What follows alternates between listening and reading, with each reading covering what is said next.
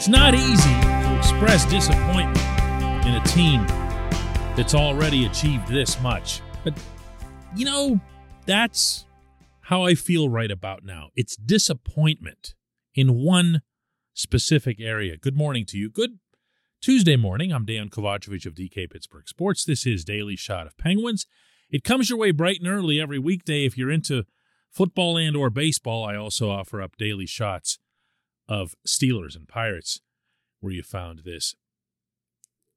The team was off yesterday, and you would think there would have been no news. But the news that did come, and it was early in the morning, was unwelcome, at least on this end. Radim Zohorna and Drew O'Connor were sent back to Wilkes-Barre Scranton. And parenthetically, this doesn't matter at all, but Mark Friedman was sent down there with him on a conditioning assignment. He just needs to play. There's a rule now that allows a player to go down there without having to clear waivers just to make sure that he can stay active. Good rule, by the way.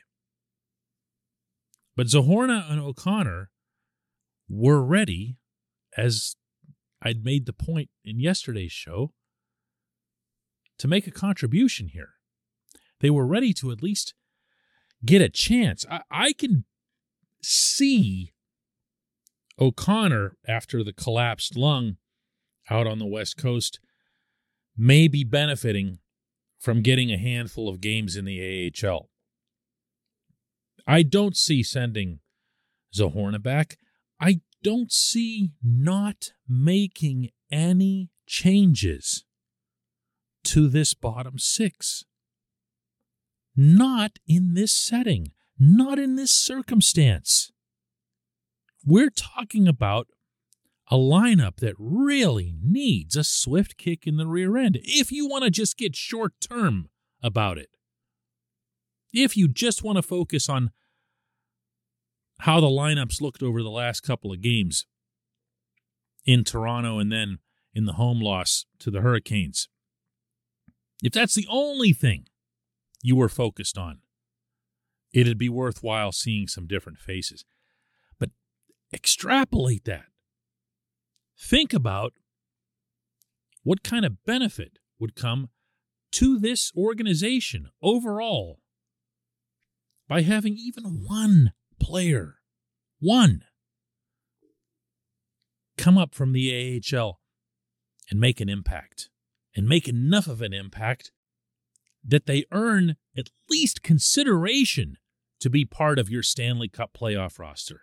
One player is all that would take. And it's not as if this head coach doesn't have precedent for that. Mike Sullivan was also behind the bench when a bunch of Wilkes-Barre kids came up in 2016. Brian Rust, Scott Wilson, Tom Kuhnhackl, Connor Sheary, all of them except Wilson, who got hurt, made an impact toward a championship. A championship. Imagine if they hadn't gotten the chance. In 2017, Jake Gensel came up. Gensel was a kid.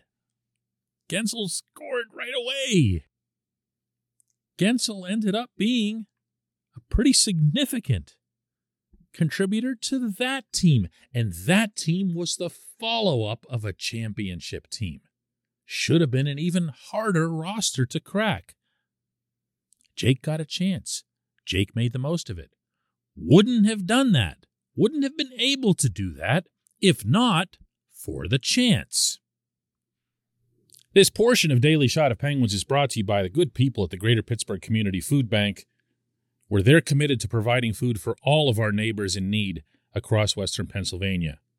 They, in turn, need your help. Find out how $1 can be turned into 5 full meals for those in need. Visit pittsburghfoodbank.org. None of this makes sense. It doesn't even make sense if you start getting into roster technicalities. Because now, in pandemic times, teams are allowed to carry around extra players. That's the whole taxi squad rule. There's a reason that Zohorna and O'Connor and others have been just kind of hanging around.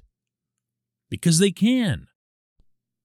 And yet, they're denied entry into this apparently exclusive club. I mean, I don't know how else to look at it.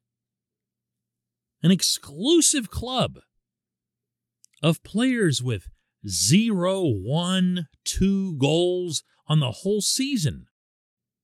How is Zach Aston Reese keeping anybody out of the lineup right now? Just answer that one alone. How is Zach Aston Reese keeping not just Zahorna and O'Connor, but how about Alex Nylander, who's been dynamite for Wilkes-Barre? How about Valtteri Puustinen, who's been the leading scorer down there? You know what? Maybe those guys stink. Maybe they'll be in over their heads with a promotion to the NHL. Maybe. I don't think so, but maybe. And if so, big whoop. Send them back. Try them out for 2 weeks. See what you got.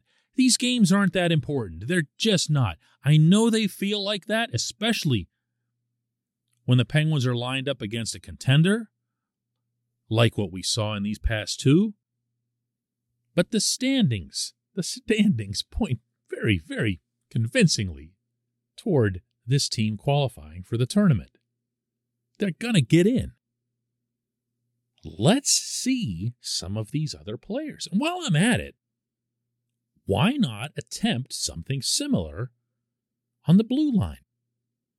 I know, all 6 guys have stayed healthy for months now, knock on wood, and all 6 are indispensable and can't be touched and everything else. But what if P.O. Joseph got a chance, like the one he got early last season, really turned some heads, looked like he'd never go back down? What if that happened? Maybe that is the kind of thing that Ron Hextall could use to his benefit in setting up a trade possibility. No one anywhere pays more for their defensemen than the Penguins do.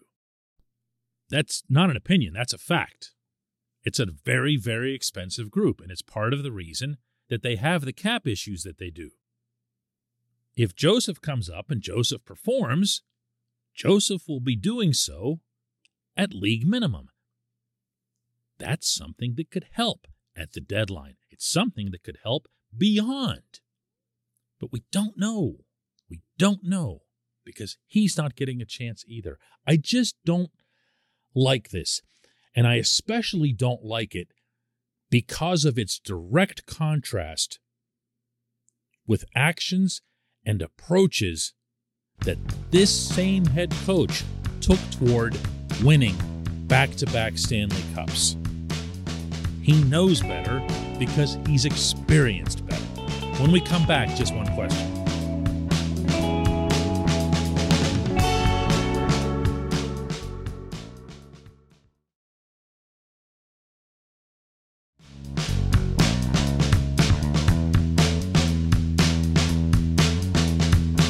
Welcome back. It's time for Just One Question that's brought to you always on this program by Fubo TV. The monthly cost of cable is over $200. Fubo TV is $65 a month to watch all the same channels, including AT&T Sportsnet Pittsburgh. And right now, Fubo TV is offering our listeners of this show a 7-day free trial and 15% off your first month.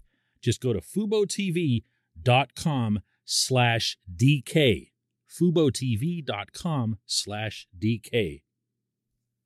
Today's J1Q comes from Kevin, who says, taking my daughter to a Penguins game next month. She'll be almost 7 months old then. Any tips for a first-time dad taking an infant to a game?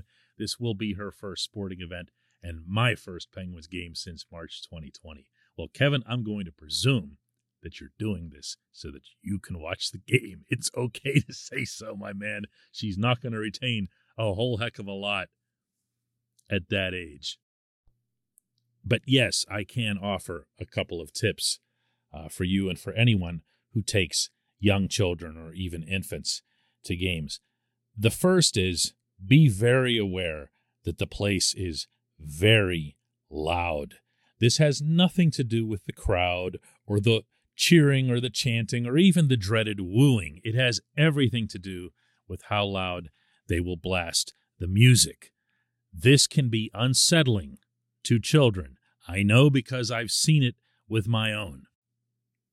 Now, I wouldn't know what to do with a 7-month-old in that setting because they're not about to wear a set of headphones, but maybe it's something that you'll want to be cognizant of as you head in there, that there's some kind of way to make sure that nobody's getting excessively startled. The second one is to make yourself aware in advance of where PPG Paints Arena has family restrooms and places that you can take a child, whether it's for changing, whether it's for feeding, whatever the case. If you go to the Penguins website or go to PPG Paints Arena's website, which is a separate thing, and look up the fan guide online, they have A to Z type questionnaires, all of that type of information, including first aid and anything else, is printed there very neatly and very easy to use. The third one, and I would hope that I'd never have to advise anyone about this, that it would just be common sense, so don't take this as an insult or anything, but just as crossing all of the T's and dotting all of the I's. Please watch your child, regardless of age, when it comes to warm-ups and shoot-arounds, much more so than the game itself. Everyone's paying attention to the puck when the game is going on, not so much beforehand. And that's when you see fans just kind of walking around and la-di-dying. And yes, I know there's netting up now, but that netting doesn't go the whole way around the rink. And even what is there doesn't always keep deflected shots inside the rink area. Take it from someone who once got pelted at the Civic Arena in my left eye. I was just standing near a concourse talking to one of my editors at the Post-Gazette, and the next thing I knew, boom, just below the left eye. I got lucky there, right on the socket. Gave it a deep bruise, a little bit of a crack, not anything super serious, but at least a little bit scary in terms of what could have happened. Take care of the kid. Take care of the kid is what I have to say to you without taking it too far and advising you to just leave the child at home. I appreciate the question, especially the different kind of question. Those are okay too. I appreciate everyone listening to Daily Shot of Penguins. We'll do another one tomorrow.